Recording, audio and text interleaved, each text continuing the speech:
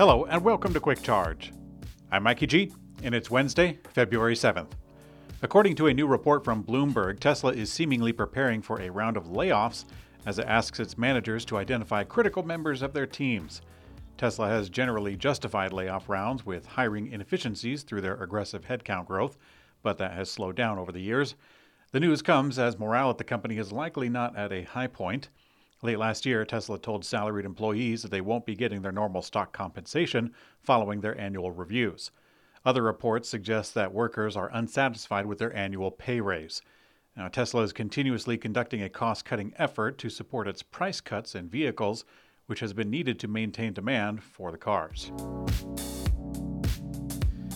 The California Highway Patrol has shared a video of a Tesla semi-truck handling a closed icy road pretty well. Electric semi-trucks are quite new, and there's a lot of naysayers about them. Bill Gates is one.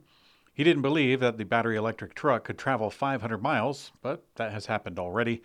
Now, currently, Tesla is operating a fleet of Tesla semis between Gigafactory Nevada, east of Reno, and its California operations. One of the critics of the Tesla Semi says that it's primarily operating in easy climates of California and Nevada, but the go-between for those two states is Donner Pass, or Donner Summit. Conditions can get pretty bad there, and the local California Highway Patrol announced that they had to close the road because it was too icy. Now, despite this, the patrol shared an image of Tesla Semi going through those icy roads. The Semi seems to be handling the conditions quite well compared to other big rigs that were reportedly spinning out. An autonomous Waymo car hit a cyclist in San Francisco yesterday, but luckily the cyclist only had minor injuries. Still, it's bad news for urban cyclists, of course, and for Waymo, which is Alphabet's autonomous vehicle division, if you didn't know. They have had a tough time shaking off the bad buzz that came from their competitor Cruise. Now, according to Reuters, after the incident, Waymo, in counter-Cruise fashion, reported that the company called the police to the scene and subsequently contacted relevant authorities. Now, according to the report, the Waymo vehicle was at a full stop at a four-way intersection with a large truck turning into it.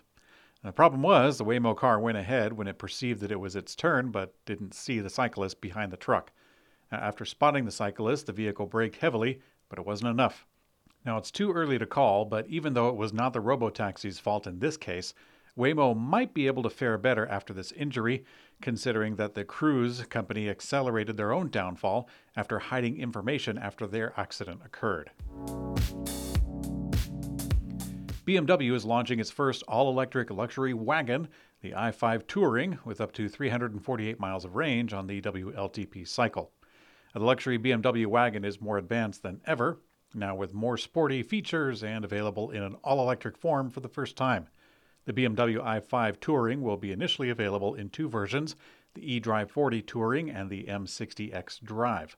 Now, BMW's high-performance i5 M60X Drive Touring, that's kind of a mouthful. It's powered by a dual electric motor with up to 601 horsepower, and BMW is launching the i5 Touring along with gas, diesel, and plug-in versions. It will be built in Germany with the first launches in that country, and then many European countries with Japan beginning in May. BMW might also have other markets to follow in June of 2024. Ford assembled what they're calling a super talented Skunk Works team to build a low-cost EV platform. The small team consisted of some of the best EV engineers in the world, according to CEO Jim Farley. It'll be used to launch several new software-defined electric models, as they say.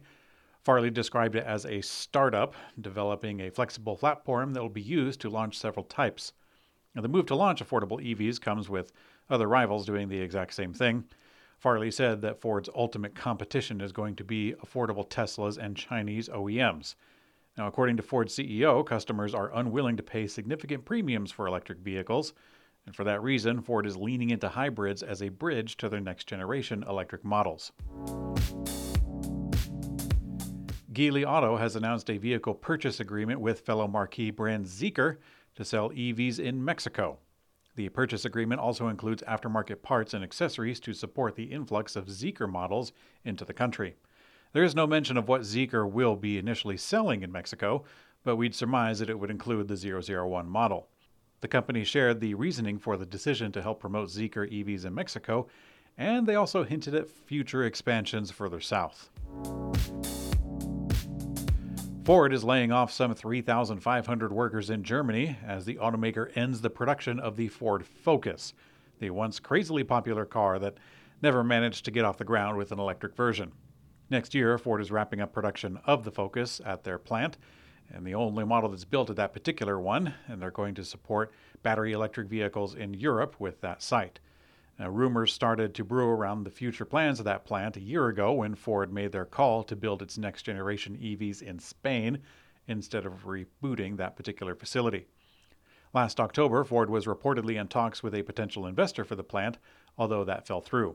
BYD was reported to be one of them, but the Chinese automaker has since announced that it is opening its first European plant in Hungary. EV maker Polestar is also making a cellular phone.